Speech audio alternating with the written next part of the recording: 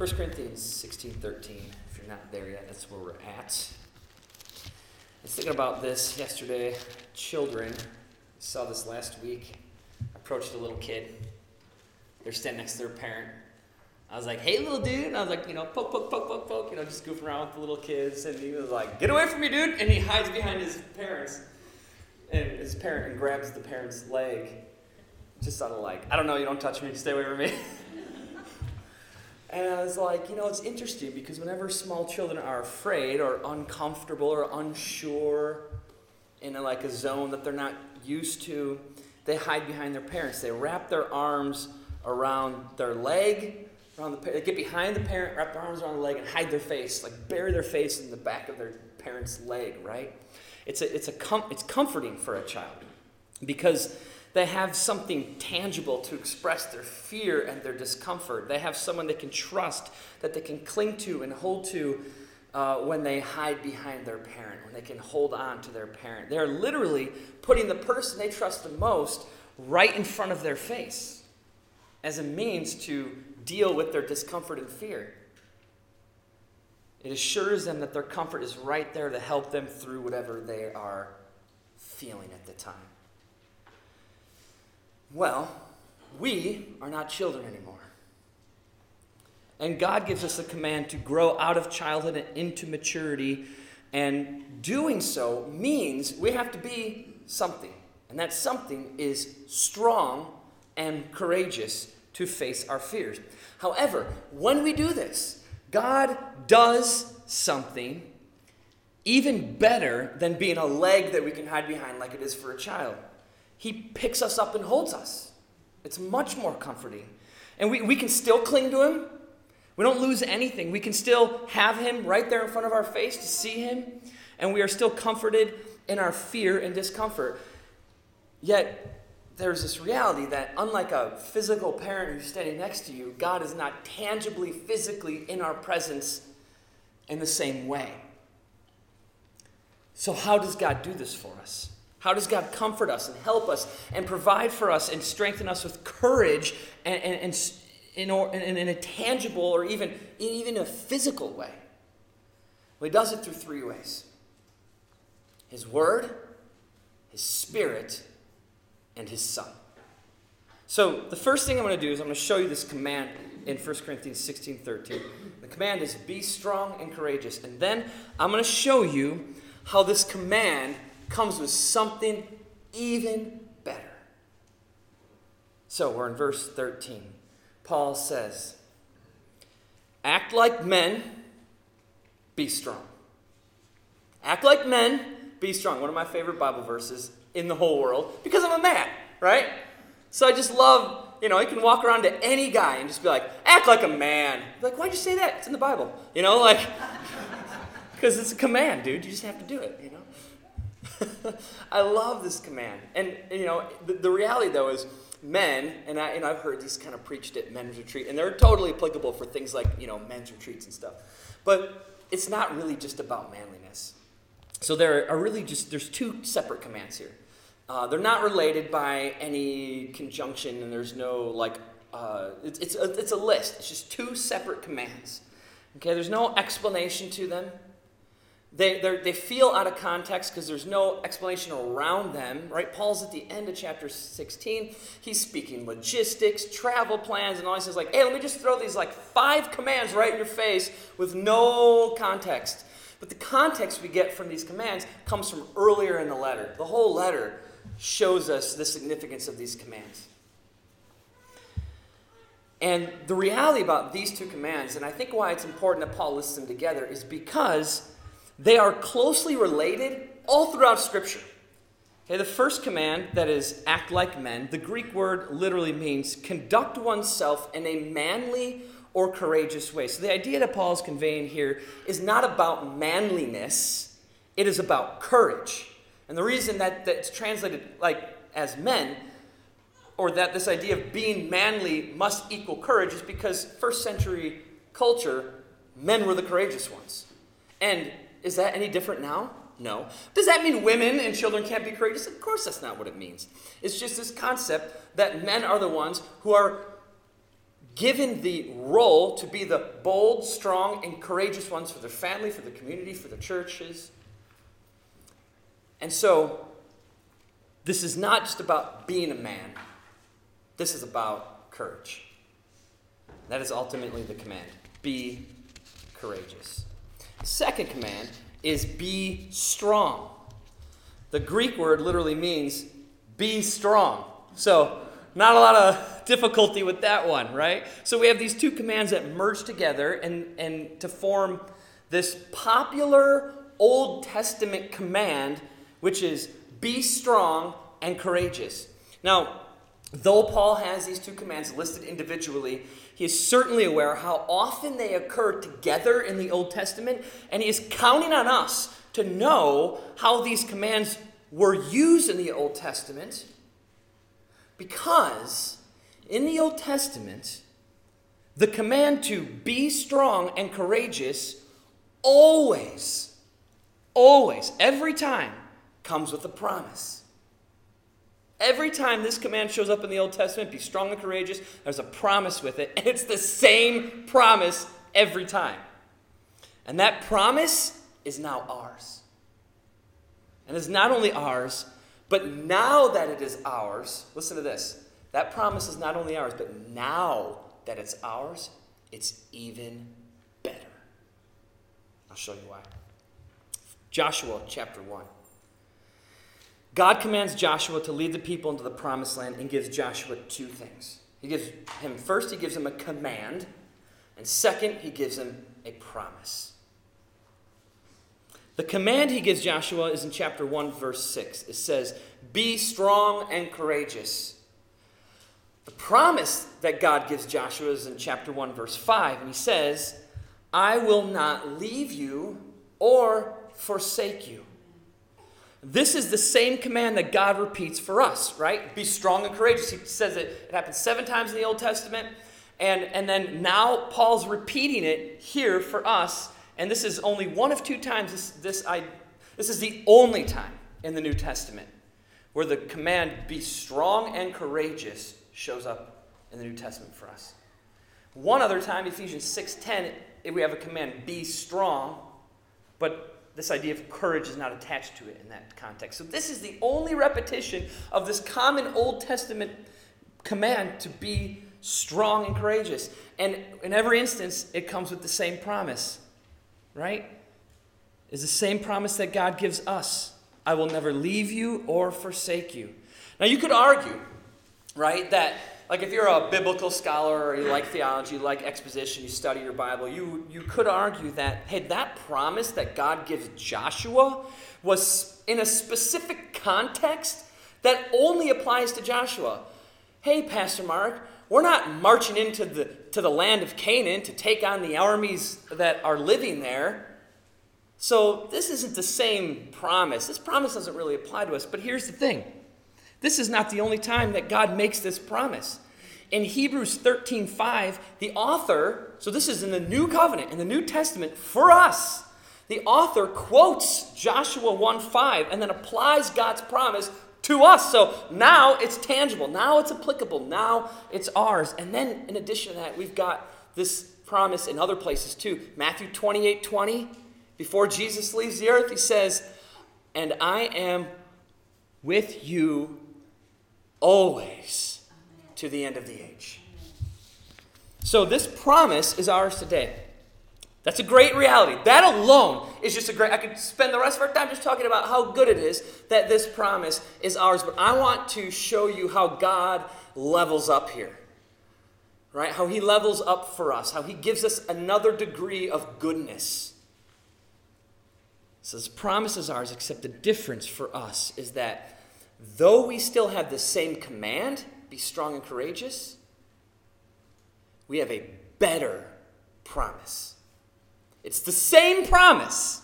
I will never leave you or forsake you. Same promise, but for us, it's better. And I'm going to show you why. The promise that God gives Joshua is that I will never leave you or forsake you. But for us, the promise is even better than it was for Joshua because we now live in the new covenant. God made a new covenant in Christ. The Old Testament conveys the concepts and the ideas and the reality of the Old Covenant, and now in Christ we are in a new covenant. And this new covenant we're in is better than the Old Covenant. Hebrews 8:6. Christ has obtained a ministry that is as much more excellent than the old, as the covenant he mediates, that's the new covenant, is better. Well, why is it better? Because it is enacted on better promises. So the promises in the new covenant are better, which makes the covenant better, which means that all the promises we find in the New Testament are better than the promises God is making in the Old Covenant. So when God makes the promise that I will be with you and I will not leave you or forsake you in the Old Testament, that's a great, trustworthy promise. It doesn't lack anything. But in Christ, it's better. And it being better doesn't mean it wasn't perfect before. And I'll show you what I mean, because it being better happens for a reason. So what is it that makes the new covenant promises better? The answer is in 2 Corinthians 1:19 through 20.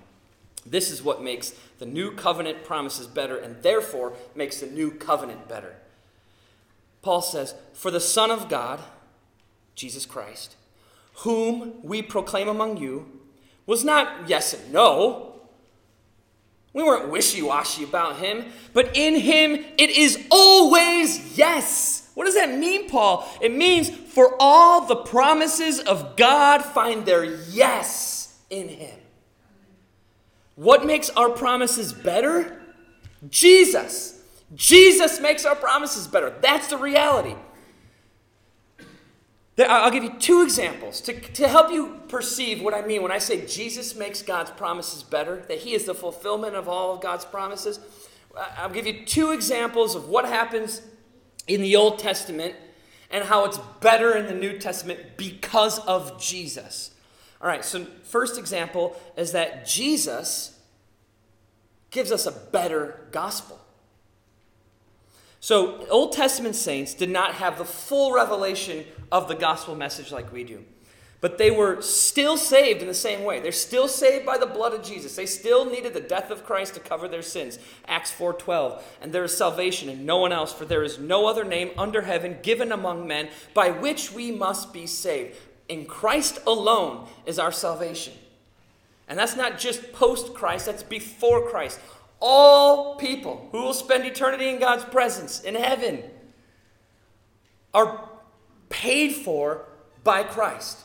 Whether he died after them or before them or while they're here, either way, he's the ticket, regardless of the timeline.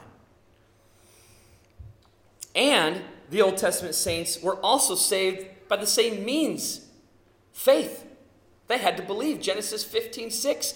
God explains to Abraham just a glimpse of the gospel. So God doesn't give Abraham the whole gospel message. He's not like, hey, so there's going to be this Messiah. His name's going to be Jesus. He'll be born to the Virgin Mary. And then he's going to live a perfect life that you can't live. And then he's going to die on the cross for your sins. And then he's going to be buried for 3 days. And people are going to be like, no. But then he's going to rise from the grave. It's going to be awesome. And all you have to do is believe.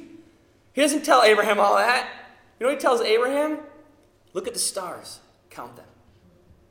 Can you count them? You can't, Abraham. You can't count them. That's going to be your offspring. That's not the gospel message. If you went up to someone on the street and told them that message, they'd be like, cool, man. Great story. And walk away. They wouldn't understand what you're talking about, right? So, that's just a glimpse, because what God is showing Abraham is, Abraham, you're going to have a seed.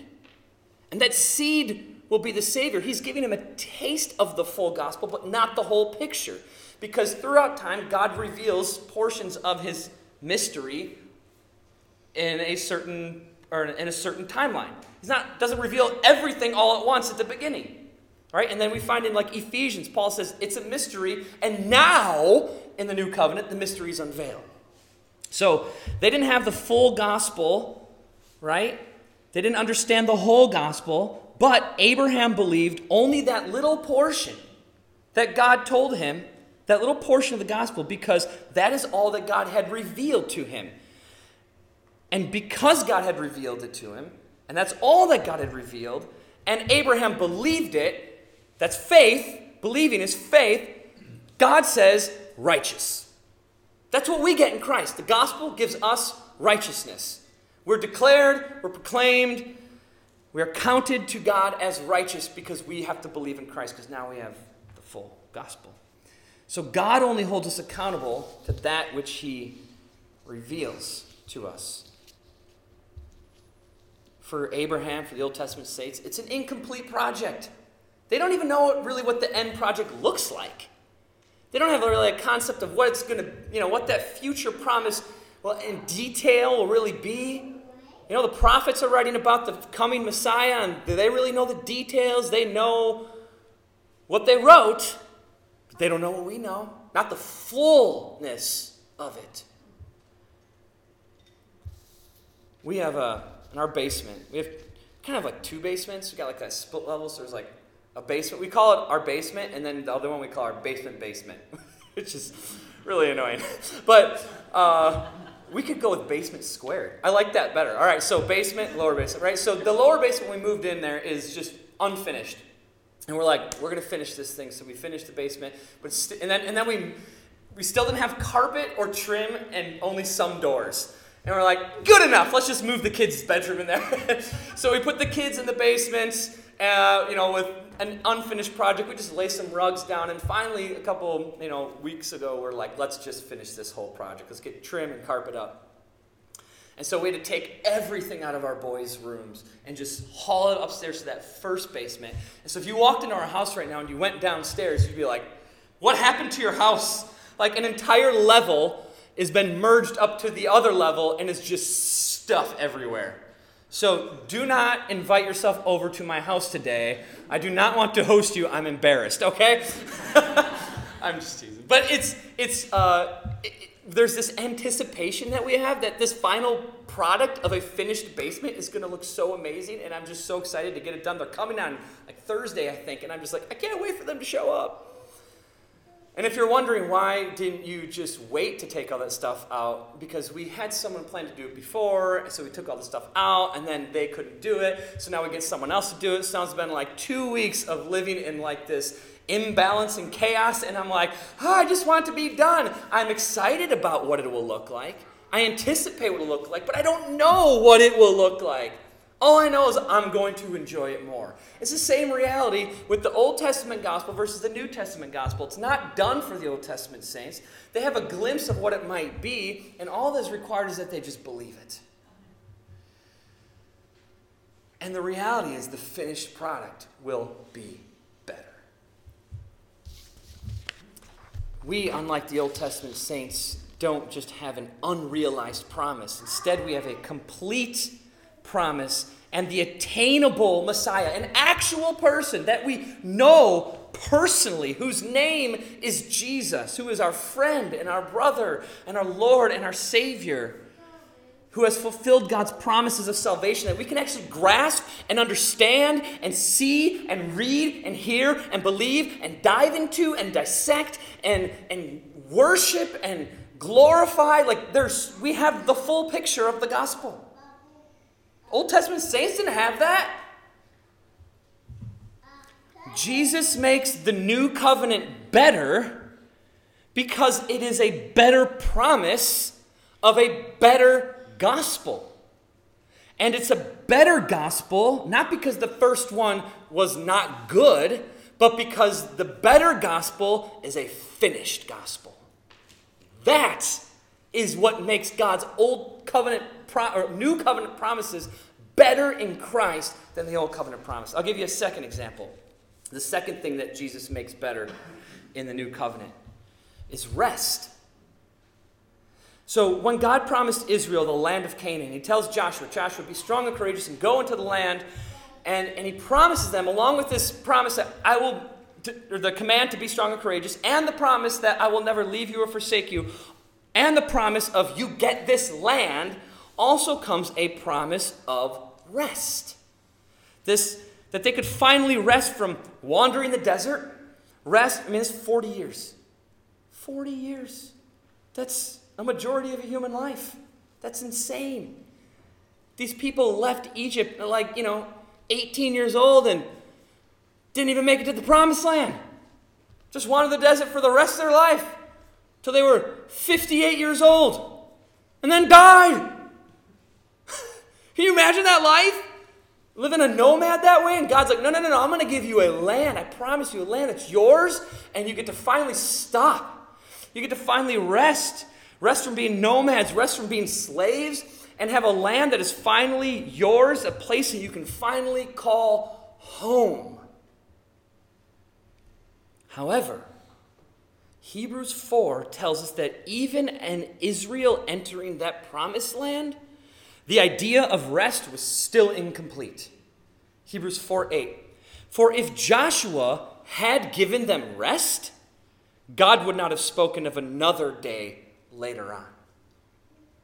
Meaning, Israel's rest in the promised land is not the full revelation of God's plan for God's people to settle in and rest.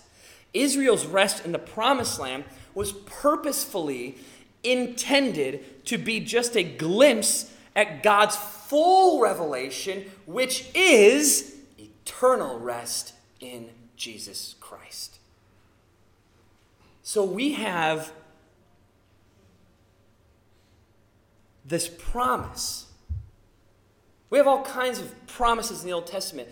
And then in Christ, they're better. And that's really ultimately the point, is that Jesus makes everything better. Right? I mean, you could say that about literally everything in life. Jesus makes everything better. But specifically referring to the Old Covenant versus the New, Jesus makes it better. Even the promises of God. Meaning, though God makes Joshua the promise that he will never leave him or forsake him, when he makes us the same promise, it's a better promise because of Jesus. So, how does Jesus make God's promise that he will never leave us or forsake us better?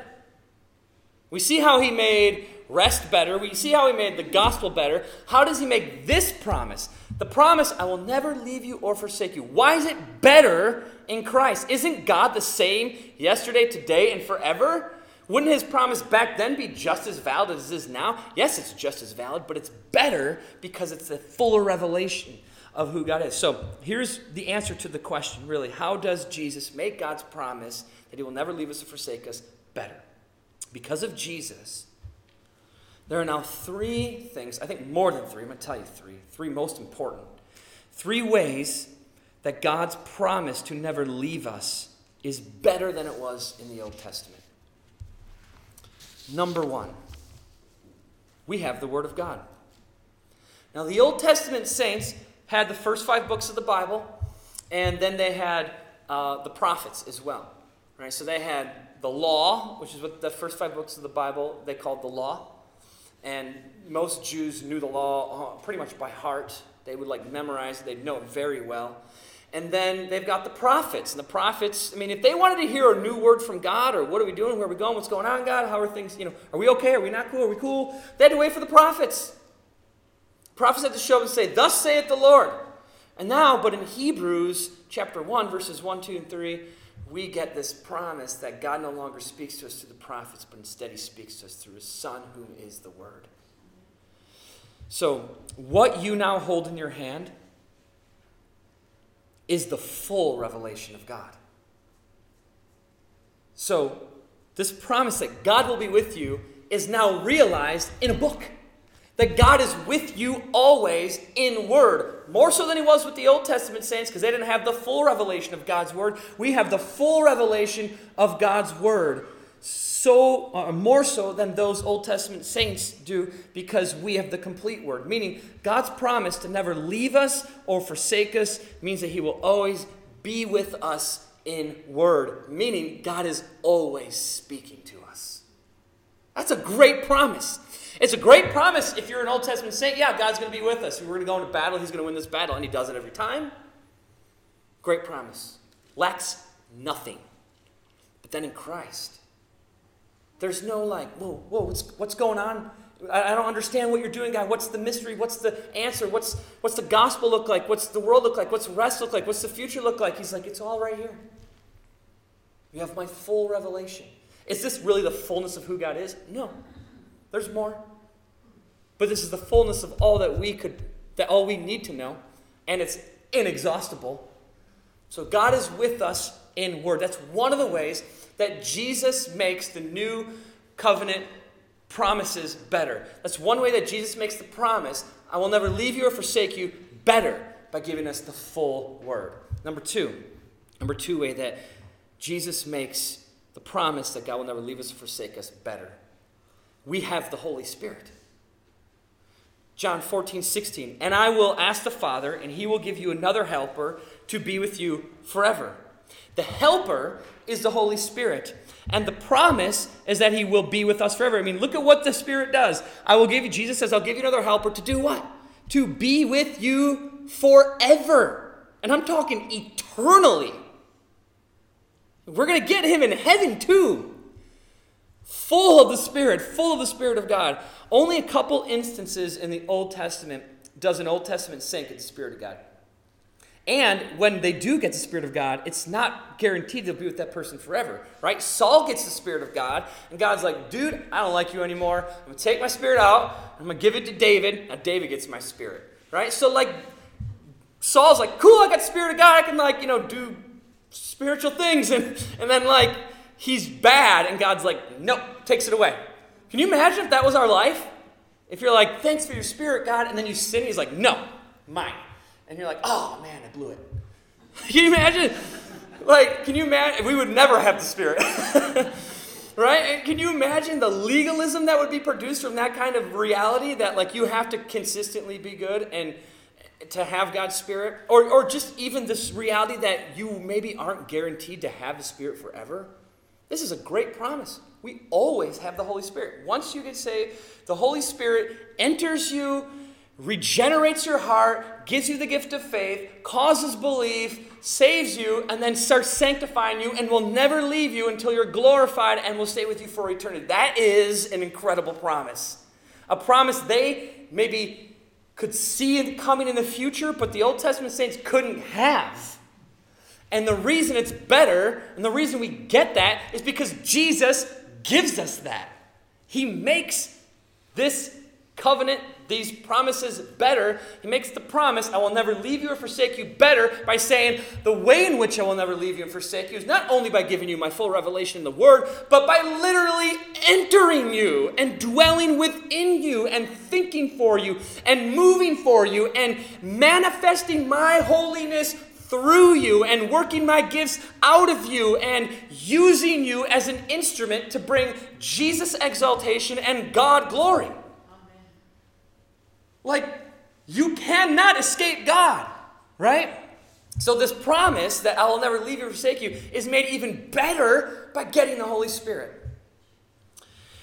And the number three way that Jesus makes the promise that he will never leave us or forsake us better. We have an advocate. The advocate is Jesus. But it's not just that we have Jesus, but it is what Jesus does for us that he was not around to do for the Old Testament saints, which is to advocate for us. 1 John 2:1. We have an advocate with the Father, Jesus Christ, the righteous. So what does it mean that he advocates for us? The answer is in Hebrews 7:25. He, that's Jesus, is able to save to the uttermost those who draw near to God through him, since he always lives to make intercession for them. That's his ministry. He intercedes for us. He steps in for us. He constantly declares to the Father that we are his. His presence at the right hand of the Father on the throne is Jesus' evidence, is the Father's evidence in Christ that we are his. He is the advocate. He is the one who intercedes for us. He even intercedes for us, constantly advocating to the Father for us that we are holy even when we sin. Can you believe that reality? It's like when a child does something really bad, like maybe they punch their sibling. You're like, that's bad? That happens every day at my house. It kind of does at ours too. Whatever. Your child punches their sibling, right? And then, mom's like, what are you doing? You shouldn't be doing that. That's a bad thing. Discipline the kid. And the dad steps in and goes, whoa, whoa, whoa, whoa, leave him alone. He's a good kid. The mom would be like, what are you talking about? He just punched his brother. He's not a good kid.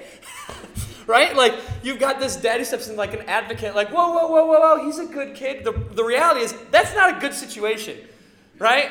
That's not true. You don't just step in and go, no, you're okay. You go ahead and keep sinning. But that's why it makes no sense. No parent would do that. You just step in and go, no, he's a good kid. No, he's not. He just sinned. We got to deal with it. Right? But for Jesus to intercede and advocate on our behalf when we sin, and he says, Father, he's holy. What? We don't deserve that? That's incredible grace. That's incredible faith that we get that keeps us saved, right? Jude 1:24, Jesus keeps us saved. Meaning, even when we sin, even when we are at our worst, if we are genuinely believers, he will not and cannot leave us, but will always be with us. Because Jesus intercedes and advocates for us because we are related to him through our faith in him. And this is not just his part-time job. This isn't what Jesus does on the side. This is his full-time ministry. Because this verse says he always lives to make intercession for us. That is a better promise than the Old Testament saints had. Was God's grace involved with the Old Testament saints? Oh, yeah. Tons of grace. People often think in the Old Testament we've got a God of wrath. In the New Testament we've got this God of grace, right? Because he's like brings down fire and burns cities completely and sends plagues into Egypt. And then in the New Testament, the grace of God in Jesus Christ. The funny thing is, the greatest wrath in the entire Bible is in the New Testament. When God pours out the fullness of his anger and vengeance on your sin all over his son. That's the biggest moment of wrath in the entire Bible, and it's in the New Covenant. This is a great promise and a great amount of grace and goodness that no matter what we do or how bad we are, and this is not permission to sin, this is permission to be righteous. No matter how bad we are, Jesus advocates for us. That's a better promise than they had. So, what does all this have to do with the command to be strong and courageous? It's important that we understand that the command to be strong and courageous comes with the promise that God will never leave us or forsake us, right? We got to see those realities together, because in the Old Testament, they're always together. This command to be strong and courageous happens 7 times in the Old Testament. And every single time it happens in the Old Testament, it's accompanied with this promise that God will be with them. And when God makes the same promise to us, it is an even better promise because of Jesus, right? Meaning that these two are related. And I think Paul is bringing up this command to draw out that reminding promise that he will be with us. And what that means is this. You can be strong and courageous because God is always with you. Because God will never leave you. Because God will never forsake you. Because God is always with you in word, in spirit, and in Christ. So the only question really left to answer is, for what purpose are we supposed to be strong and courageous, right? Like, okay, I get it. I'm supposed to be strong and courageous, but like in what situation? Okay? I'm supposed to be strong and courageous, but strong and courageous against what? Against your immaturity. Did you think I was going to say sin? I thought maybe you were. That's why I kind of slowed it down. pull a twist on you, right? It's not a twist. It's really what Paul is looking for. Paul's talking about maturity. That's why this command is translated, act like men. It means grow up. And now, how you say grow up matters, right? Like, I could stand up here and be like, hey, guys, let's all grow up in Christ, right? You'd be like, all right, let's do it, Pastor Mark. But if I came up to the pole and was like, grow up, you'd be like, whoa, what do we do, right? and so how you say it matters. Now, when Paul says it to the Corinthians, we don't really know his tone. But based on the content of the letter, I would imagine it's something like, will you guys please grow up? They're super immature. Chapter 14, verse 20, brothers, do not be children in your thinking. Meaning, brothers, you are children in your thinking. Time to grow up. And he says, be infants in evil, but in your thinking be mature. In chapter 3, verse 1, he calls them infants in Christ and tells them this is absolutely unacceptable that you're still this immature in your relationship with Christ. It is unacceptable to be a Christian and not mature and grow in your faith. You have to be growing. In fact, I would say if you're not, then you're not saved, because there's no way the Holy Spirit is in you and doing nothing. And when the Spirit works, he will make fruit. It's a promise. Jesus told us this in the Sermon on the Mount in Matthew chapter 6, that good trees make good fruit. And if you have the Holy Spirit, you're saved and you're a good tree and you will produce good fruit. Christians will grow. Yes, we'll grow at different rates. Yes, we'll grow in different ways. It will look different for every person. Every person is going through different things. It will feel different. There's so many variables included in that growth. So I'm not walking around saying, let's start judging each other. Who's growing, who's not. That's not the point.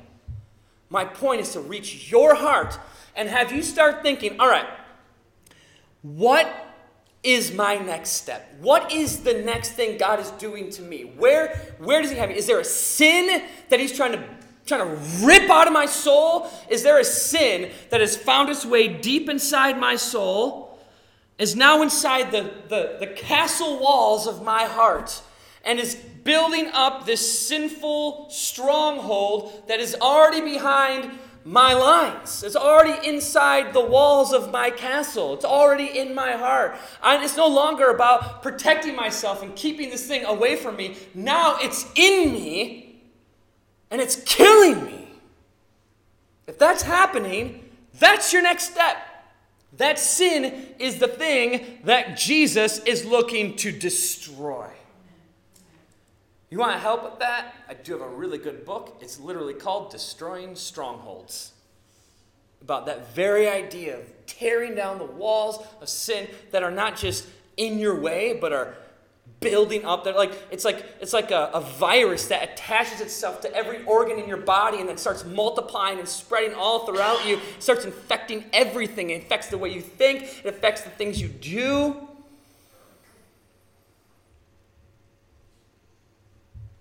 Is that your next step? Or is that not you? Do you not have that stronghold of sin that's just tearing you up inside? Maybe it's something else. Like sometimes I'll talk to my mom and she'll be like, oh, I'm really struggling with, this thing. And I'm like, that's it? That's your struggle? That you felt like, I don't want to give examples because I don't want you to think certain things about my mom, but her struggles are like this big. I'm like, I wish that was my struggle. Are you kidding me? And I get like super jealous. Like her next step of maturity is going to look so different than mine. So we all have a different next step to take, but the reality is 2 Peter chapter 3, verse 18. Grow. That's the command there. Grow. I could just leave it like that.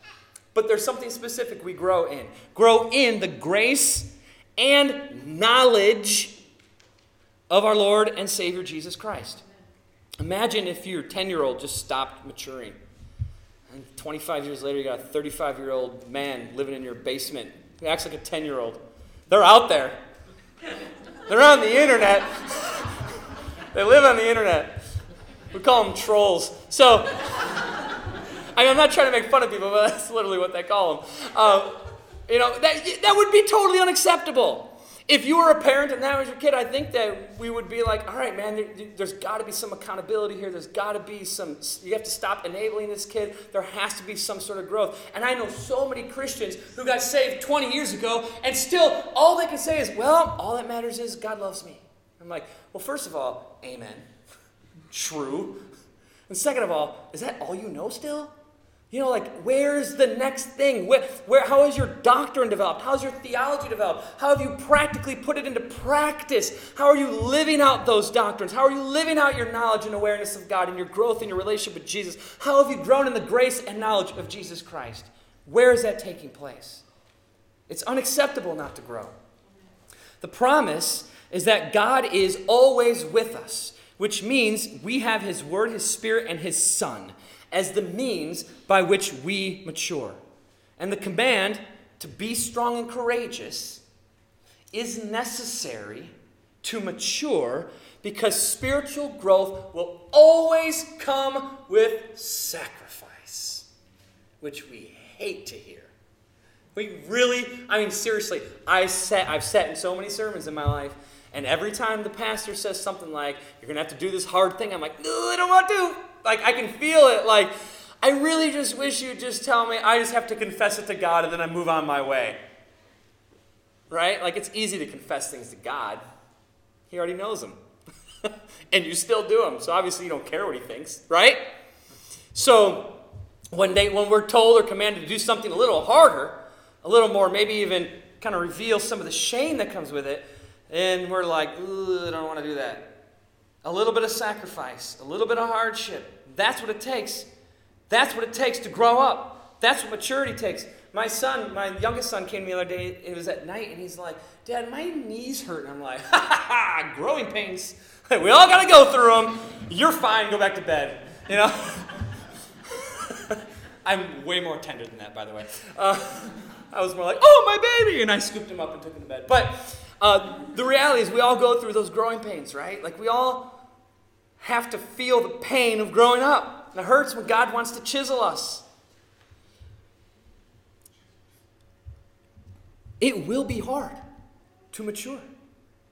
You will need to be strong and courageous to choose to mature, to face what it takes to mature, and to endure through the hardship of growing up. You have to be strong and courageous for that. And the confidence that you have in being strong and courageous is that you're never doing it alone because God is always with you. His Word tells you how to do it, and His Spirit will help you through it. And if you waver in any way, Jesus is there interceding on your behalf and advocating for you. You do not and cannot lose when you take that next step of maturity. Whatever suffering or hardship your maturity will cause, or whatever sacrifice you'll have to make to grow up into that next step, it is worth it. And you are given this promise that when you go through it, God will carry you through. So He doesn't just go, hey, go do this hard thing for me. And you're like, God, I don't want to. And He's like, I don't care if you want to. Just do it because I said so. You ever do that one on your kids? Why? Because I said so? Oh, I love that line. My parents use it on me all the time. I was like, I can't wait till I'm a parent. I use it on my kids all the time. I'm really making myself out to be a bad dad today, aren't I? That's okay. Next week's sermon is on parenting. So, how to be a strict dad. So, no, I'm teasing. God does not treat us that way. He's not just like, do it because I said so. He's like, do it, and I'll tell you why. It's good for you. It glorifies me. And I will carry you through it and do it for you. And the result will be you are satisfied with me, your God. You get joy, and you get growth. I get glory. Everyone wins. And the whole time I'm there, just in case you need me. Actually, that's not even true. Because you will always need me, right? Paul said that in 2 Corinthians 1, 8 through 9, that his hardship, the purpose of his hardship was to depend on God. God will sometimes give you those hardships so that you lean on him. Right? And what I'm telling you is that Paul's commanding us, be strong and courageous, because with that strength and courage comes this promise that God will be with you. You don't have to be afraid of what comes next in your next step of growing up in Christ. You don't have to fear it. There's nothing we should fear. We have Christ. There's nothing to be afraid of. The worst thing, I said this weekend with the men's retreat. I love this truth. The worst thing that your hardship, the worst thing that your next step of maturity or growing could possibly do, the worst possible thing that can happen to you is you die and go to heaven. Pretty sweet trade, right? So whatever it takes for me to get to that next step, I'm willing to do it. If the leap of faith is so wide, if there is a chasm deep, and I'm standing here, and God's next step is over here, and the only way to jump from here to here is a huge leap of faith, and I'm afraid that when I jump, I might not make it like, Roadrunner cartoons, right, where he gets halfway there and he starts running his legs really fast and then just whoop, falls, right? If that happens to me and I jump and I don't make it, I die. Sweet. Right? Philippians 1:21. I call that gain. I get Jesus. And if I do make it, it's because God's like, choo. He takes you and he just carries you all. He picks you up and he makes that leap of faith his and carries you to the other side. Either way, there's nothing. So what I'm saying is, if your fear is you're not going to make that leap, don't worry.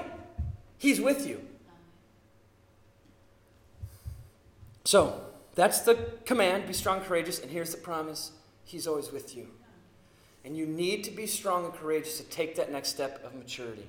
So, let's make this as practical as possible. Though I don't know what your next step is or what the next step will include for you personally, I can give you some practical ways to get there. So I'm going to give you a list of 20 things, 20 ways to grow in the grace and knowledge of our Lord and Savior Jesus Christ. Just a list. I'm not going to get into any of them. Number 1, read your Bible. Daily. Daily. Answer this question in your head, to yourself. Other than this morning, before this morning, when was the last time you opened up the Bible and read it? Answer it in your own head. Think about that. What does that tell you? What does that tell you? Read your Bible daily. Number 2, study your Bible daily. Don't just read it. Dive into it. Treasure trove of gold. Number 3, pray constantly and fervently. Number 4, listen to good sermons by good Reformed preachers. Number 5, read good books by good authors. Those good authors and those good preachers tend to be the same guys, right? And they're good authors because they're good preachers. They become authors because they're good preachers. I could give you a list. I got a list of 30 guys right here. I could read them for you. Or you could come see me after church and I could give you this list of 30 guys. I'll just tell them to you. John MacArthur, John Stott, Mark Dever, C.J. Mahaney, Matt Chandler, David Platt, Albert Mohler, Jonathan Edwards, Crawford Lords, John Calvin, John Owen, Sam Storms, Martin Lloyd-Jones, John Piper, Jason Myers, D.A. Carson, R.C. Sproul, Vadi Boucham, Martin Luther, Charles Spurgeon, C.S. Lewis, Alistair Begg, Paul Washer, Graham Goldsworthy, Wayne Grudem, Richard Baxter, Bruce Ware, Thabiti Anyabwile, Andrew Murray, Cotton Mather. Some of those guys are dead and have been for a long time. Can't exactly go listen to their sermons. Although you can find people reading their old sermons, so there's some other dude preaching their sermon. But my point there is you do not have a lack of resources. Okay? Listen to good sermons, read good books by good authors. Number 6, sing worship music. In church, in home, outside, in the car, everywhere, grocery store, I don't care, dentist's office, even while they're working on your teeth and your mouth's wide open, just sing. Sing all the time. Worship God constantly. Walk down the aisles at the grocery store just saying, Jesus, Jesus. People are going to be like, what is wrong with that guy? And they're going to be, and you're going to be like, they're going to know what you're about. Right?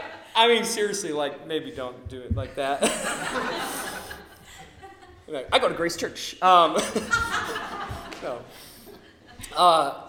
But my point is, just be in worship. I mean, man, have fun with God. Just sing. I don't know about you guys, but okay, so this weekend at Men's Retreat, Lon and Will led worship and music. And I was like this the proudest pastor in the world. I'm standing there watching these two guys just play with extreme excellence. And a room full of 100 men with these deep, resounding voices singing praises to Jesus. And I was like, this is the greatest moment of my life. This is so good. Like, I'm worshiping God. I've got the two dudes that I love the most standing right in front of me, leading these people in worship, leading me in worship. And I'm just having a blast. That's fun. If you love Jesus, that's fun. So make it a habit and a practice. Worship Him all the time. When you're at home, turn that music on. Number 7, join a life group coming this fall. More details on that later, but that's a reality. That's a really great way. It's kind of a promo, but also, it's a great, that is one of the best ways by living life together with other people. What a way to grow. Join a life group. Number 8, one-on-one discipleship. Number 9, accountability partner. Number 10, confess your sins to God. Number 11, hard one, confess your sins to another Christian friend. Number 12, journal your spiritual journey. That's a great way to look back at your past to see what God has been doing. Number 13, talk theology with a good friend over a cup of coffee and 2 Bibles. That's what I love. That's one of my favorite activities. When I get text messages from people like, dude, you want to do some coffee? I'm like, oh, yeah, totally. Bring in my Bible. And we just talk. And I love that. Even if it's not about the Bible, just that camaraderie, that partnership, that fellowship, that's so good for your spiritual growth. Number 14, give. Number 15, serve. Number 16, host. Number 17, go to church regularly, consistently, and faithfully. Number 18, discover your spiritual gift. Number 19, get involved in the ministry to use your spiritual gift. And number 20, stay off your phone. You're like, whoa. I was cool with the first 19, and then you had to go make it personal and bring my phone into it. You asked me for money and to host things and do a ministry, but don't touch my phone. It's got a passcode. That means only I get to have what's on this phone. Seriously, that thing is like a death trap. It is. It should be and could be used in very glorious ways. And yes, you should have a phone, and it's impossible almost to not have one now these days, but stay off of it. You don't have to be on it all the time. I was at this event for my children. All these parents are watching. I pulled my phone out, and I was like, I'm bored. Pulled my phone out, like, wait a minute. I had a friend tell me that's not what this is about. This is about the kids, so I'm going to be focused on my kids. So I put my phone away. Looked down the line of parents. Every single parent was like this. And I was like, that's what that friend was talking about. They're missing out on this moment with their children, this involvement, this participation. Put your phone away. Not only that, but you can have anything you want on that phone. Anything. Any sin, any good thing. I buy amazing books off of Amazon, on my Amazon app, right off my phone. Good things. I could easily buy bad things. That phone is a dangerous tool. And you need someone to hold you accountable. My wife and I, yes, we both have passcodes on our phones, but we know our passcodes. We share Face ID on our phones. You can do that. You can have more than one face on your phone for Face ID, or thumbprint. You can have more than one thumbprint, or just know each other's passcodes. There's no excuse. My wife and I, we know it. If she picks up my phone could be sitting here like this. She could walk by, pick it up, and if I was like, no, she'd be like, why? So when she picks up, I'm like, yeah, go ahead. We just have this agreement. There's no question. She doesn't have to ask. It's hers. What I own is hers, and what she owns is mine. Like, we know that there's this accountability. I will check up on you whenever I want, wherever I want, and however I want, and you better be ready for it, right? That's the way we live. So, this list of 20 things are just some of the ways that you can grow. And you're probably doing a lot of these things already, but there's always room for improvement and growth. So doing any of these things regularly and consistently and faithfully requires you to be strong and courageous so that you can endure whatever hardship comes with it or whatever chiseling God is doing in your life through it. But you are given this great promise that when you choose to take that next step towards maturity, God will be with you. He will never leave you because Jesus is for you. Let's pray.